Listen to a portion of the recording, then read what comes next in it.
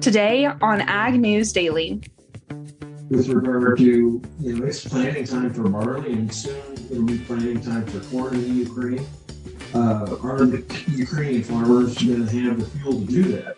I think there's already very serious concerns. Good afternoon and welcome to a Wednesday episode of the Ag News Daily podcast. It's Ashton Carr, joined here by Delaney Howell, who had a long night of traveling, and I've had a long day of traveling, so we're both pretty worn out, I'd say. Yes, I did have a long day of traveling, but I made it. We are here in New Orleans, getting ready to gear up for the Commodity Classic, which starts tomorrow. And we will be sponsored this week by Raven Industries. Going to be excited to chat with some of their folks about some exciting new things coming down their pipeline there. But yeah, last night didn't get in until about, I think 1 is what time we hit the hotel lobby here. So it was a long day of traveling. Well, you're already posting some great photos on your Instagram story of some delicious food. So either way, I'm still jealous. Oh, yes. We had a really good lunch today. We ate some Rockefeller oysters and pork and beans and rice, some etouffee, shrimp or crawfish etouffee. I can't remember now. And yeah, I'm living my best life down here in New Orleans, going to get all the good foods in. I'm a big seafood person, Creole person. Of course, we have to hit Café du Monde, the famous beignet place. And yeah, probably going to need to put in some extra steps this week, which thankfully we will, because the trade show floor here in Commodity Classic is acres big, Ashton. So you will definitely get steps in if you are hitting the ground in New Orleans. Well, I certainly hope that you're not eating a whole lot of seafood when you're home in Iowa, Delaney. I don't know that I'd trust that. Yeah, we don't eat a ton of seafood. We usually try to bring it back. Like when we came back from Florida around Christmas time, we drove some back with us. Probably not the best seafood, yes, to get in Iowa, but definitely down here in New Orleans, 10 out of 10. Well, Delaney, moving right along here, we've got a good bit of news to cover. And one of the first things that I wanted to talk about today was the 2022 Omnibus Spending Bill. It is nearly complete, reportedly. So I wanted to just touch on this a little bit because lawmakers have come to an agreement, it sounds like. The $1.5 trillion package gives a 6% increase to the ag sector, which also includes the FDA and Commodity Futures Trading Commission. USDA has $1 million earmarked for a cattle contract library pilot, which many in the industry have been calling for to increase price transparency.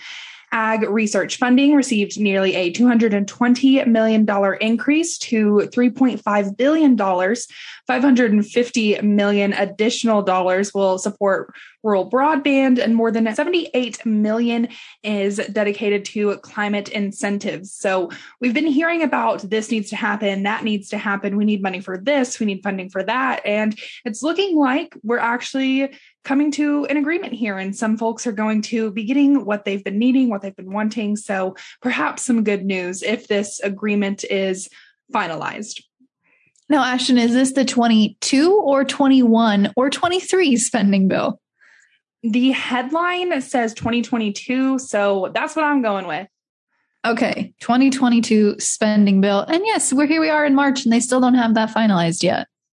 Well, this bill is expected to be voted on by the House later today, so it's not even finalized yet as we're reporting here live. All right. Well, one thing that also happened today was, of course, the WASDE report. And I've got to be honest, most of my news revolves around the markets today. So I'm going to hop in here and just share some highlights from today's WASDE report, because there were a couple of big things that happened mostly in line with expectations. All in all is what we saw today. But we did see the USDA drop Brazil's soybean crop down to 127 million metric tons, down from 134 million metric tons from last month. And this was also, I believe, lower than most trade estimates. So a little bit of favorable news there. But as you look at other things that caught the eye of the markets today, the USDA also boosted corn exports by 75 million ton due to tighter Ukrainian supplies. They also boosted soybean exports by 40 million due to a smaller South American crop. Ethanol usage increased by 25 million bushels as well. And so certainly pretty positive news there for the corn side of things. Overall, USDA cut U.S. soybean ending stocks to 285 million bushels, down from 325 last month, but a bit above the trade expectation. And they cut U.S. corn ending stocks by 100 million bushels to a 1.44 billion bushels. Trade was expecting a little bit higher than that. So that was also certainly slightly positive news there. But all in all, not a huge market mover today for the WASDE report. And like Jim mentioned earlier on Monday, they were trying to account for all Ukraine production cuts or potential cuts coming due to the ongoing conflict there. And so maybe they didn't cut it enough. Maybe they didn't increase U.S. exports enough. Only time will tell. They're still, of course, a little bit over a month away from starting planting there in Ukraine. So we should see more news. Hopefully USDA continues to do that in next month's April WASDE report as well, Ashton. Well, Delaney, other than the WASDE, we still have a couple of other bits of news to talk about today. And one of the headlines that I saw was talking about McDonald's. So I was curious as to what they were up to this time. But nicely enough, McDonald's is recognizing the importance of Michigan agriculture as part of Food and Ag Month in the state. McDonald's sourced more than $142 million of product from Michigan alone in 2020, including apples, beef, blueberries, corn, eggs, lettuce, pork, and a couple of other things, including soybeans, which surprised me a little bit. George Quackenbush with the Michigan Beef Industry Commission told Brownfield Ag News that includes 11 million pounds of beef, which he says is certified through the Chekhov's Beef Quality Assurance Program. He was quoted as saying, "It's all about the care and feeding of the animals and how we handle them." He says that the pandemic had brought even more emphasis on local and regional sourcing, which is bringing new opportunities for the food and ag industry.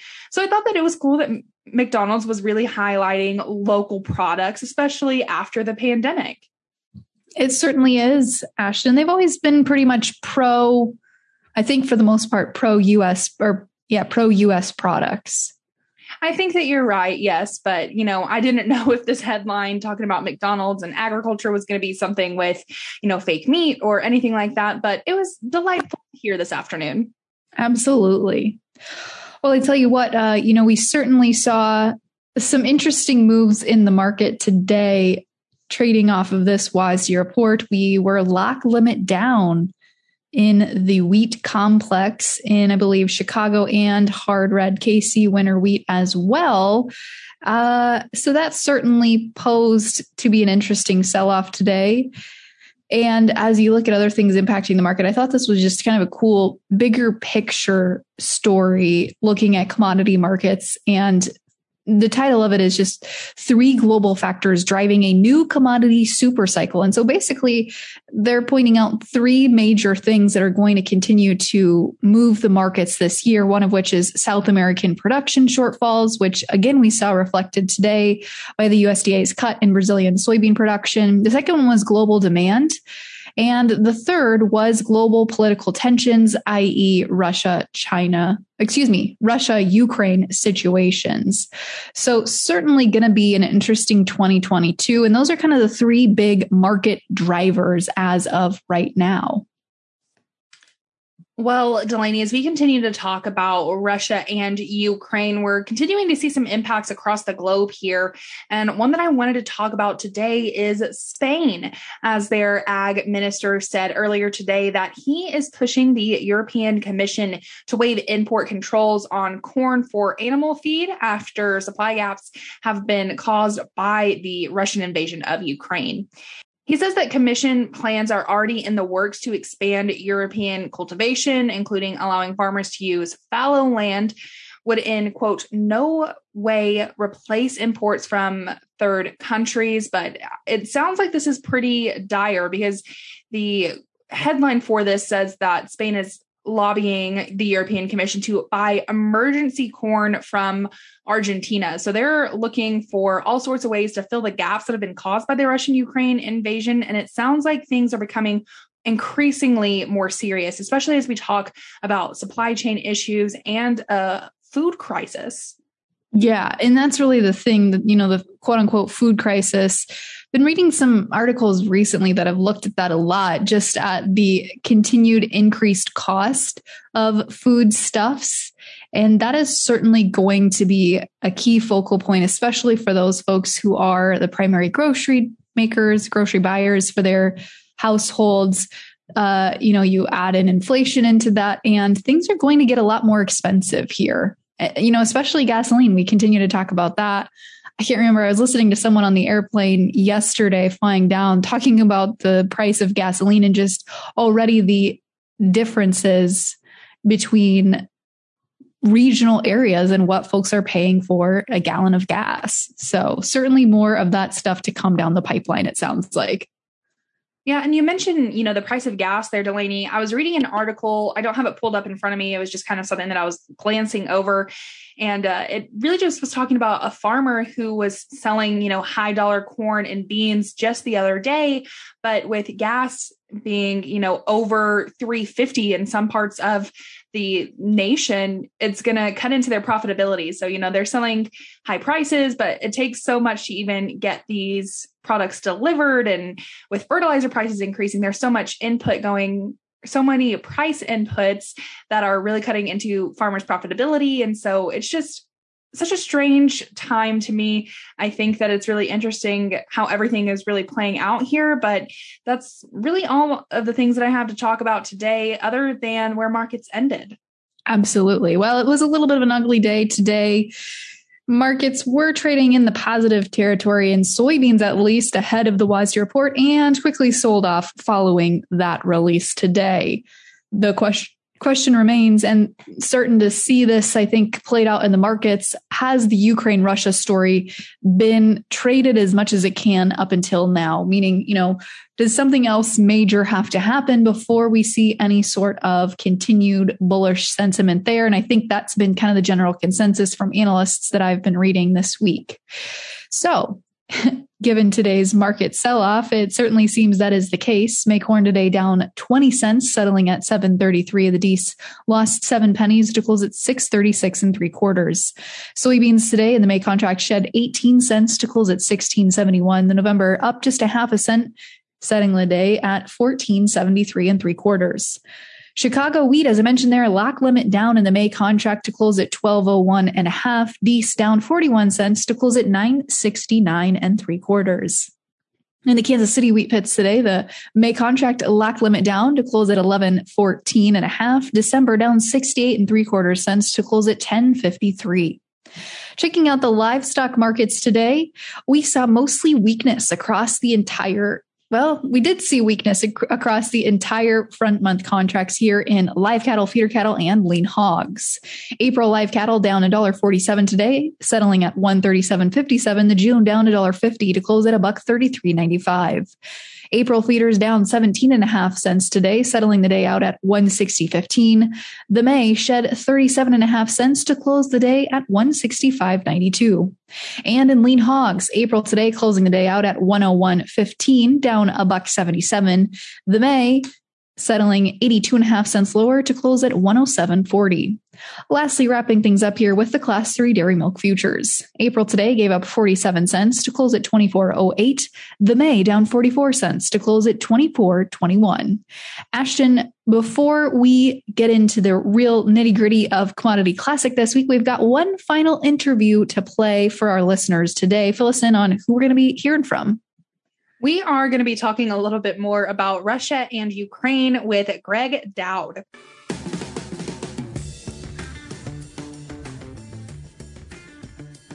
Well, folks, we're joined today by former Ambassador Greg Dowd, who currently serves as the chief economist for Aimpoint Research, digging in a little bit more into the Ukrainian-Russian crisis that is continuing to happen overseas.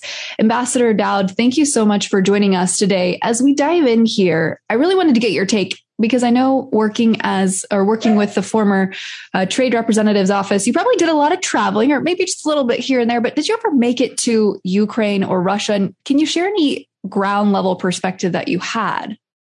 I didn't in that job, but I will tell you it was a little more than 20 years ago that I did get to Croatia and do some writing in that country and in Bosnia as well, which would be on the western side of these lands, and on the eastern side of it are the black soils of the Ukraine. And so this is Iowa. I mean, this is unbelievably productive farm ground, black soils.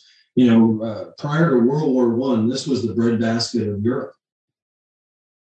Absolutely. And that's what we continue to unpack and talk about. One of the statistics that we've shared on the podcast is Ukraine can feed about 600 million people, or 2 times the United States population, just with the agricultural productiveness that they have there.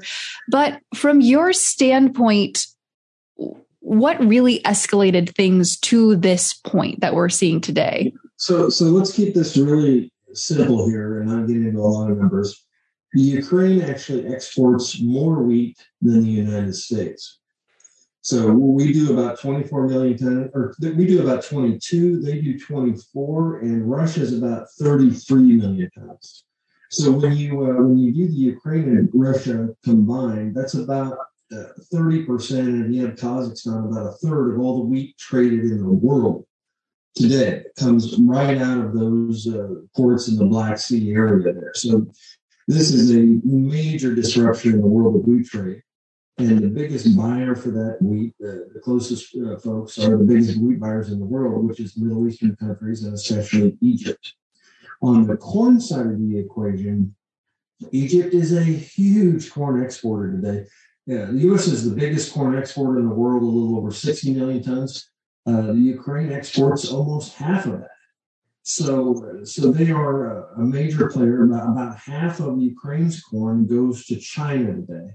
So this is a major disruption in the corn market as well. And then the third category is sunflowers. Russia and Ukraine are easily, by far, the biggest sunflower producers in the world, number 1 or number 2. And so you have the problems with palm oil production in Southeast Asia because of La Nina and another weather phenomenon. Now you have taken the sunflower seed oil out of the global vegetable oil trading equation. And so you have major disruption now in 3 of the most staple items in the world for food. So, Greg, I want to talk a little bit more here about really Russia's objectives, because this is something that you guys talked about in the Aimpoint webinar earlier this week, is that they are wanting to increase Black Sea port access. So I wanted to expand on that a little bit more and get your perspective. Well, Colonel Purdy is much better to speak on these geopolitical issues. If anybody can speak to Vladimir Putin's objectives, I would be quite impressed, because it's kind of hard to understand what's going through this man's head at the moment. But clearly, they are not backing down. This is a major disruption, and the Ukrainian Navy, it's actually mined Ukrainian ports to protect them and keep the Russian Navy away. Now we know that they've taken one of the other port areas there. But the other side of this is, from an agricultural perspective, the Russian ports are fine, but who's going to take their ocean-going bulk carrier vessel into the Black Sea right now? We've already seen 3 of them attacked. Nobody's going in there. From a vessel standpoint, and even if they did, with the SWIFT restrictions on Russia, I'm not sure how anyone would get paid. So the point being, all of this is shut down right now, and knowing what Mr. Putin's long-term goals here is a day-to-day operation.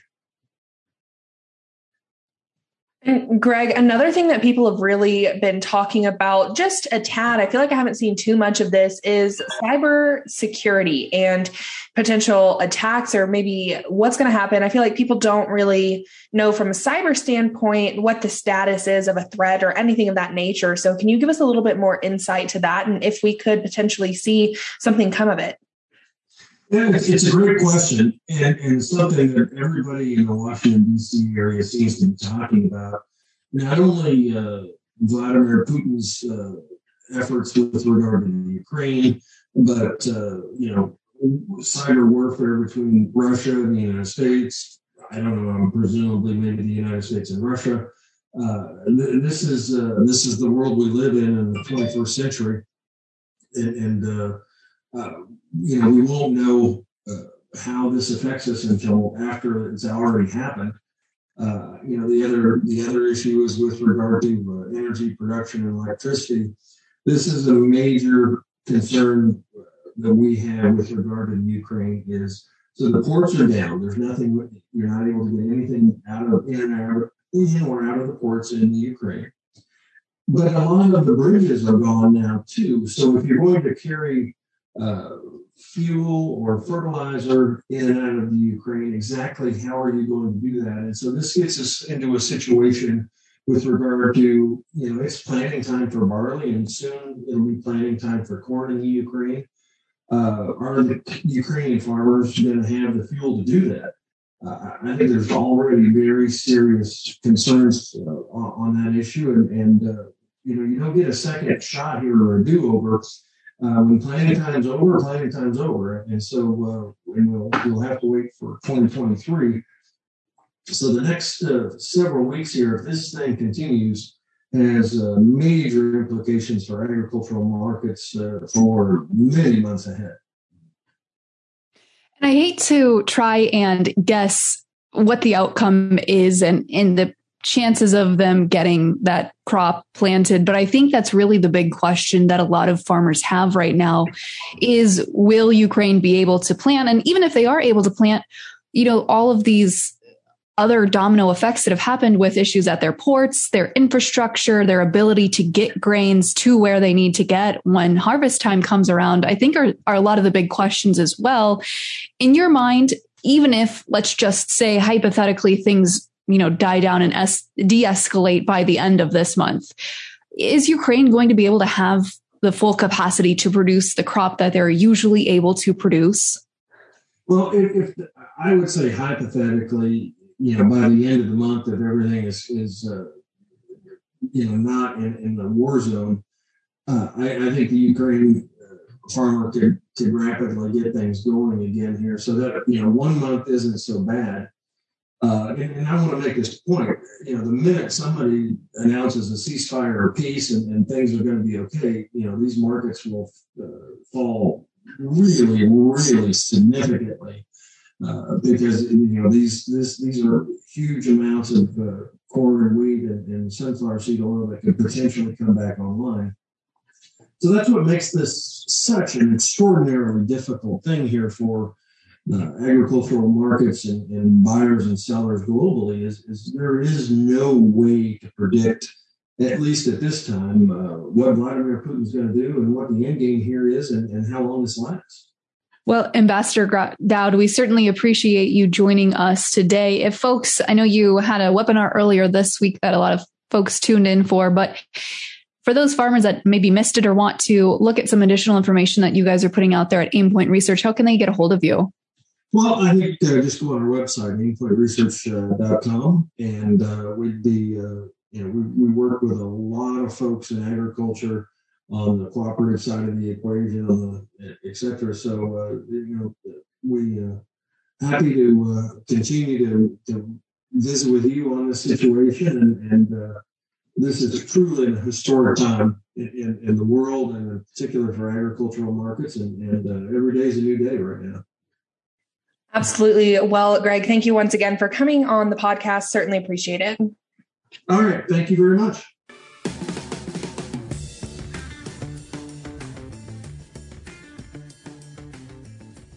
Thanks again there to Greg for joining us last week. This is a little bit of a later interview that we're airing here, but still very relevant information. And I think that it was recorded when we were talking to Greg. It might have been, post-recording when we were just chit-chatting, that things are really changing, by the second, it seems. So there's a lot to cover, but still a lot to pay attention to.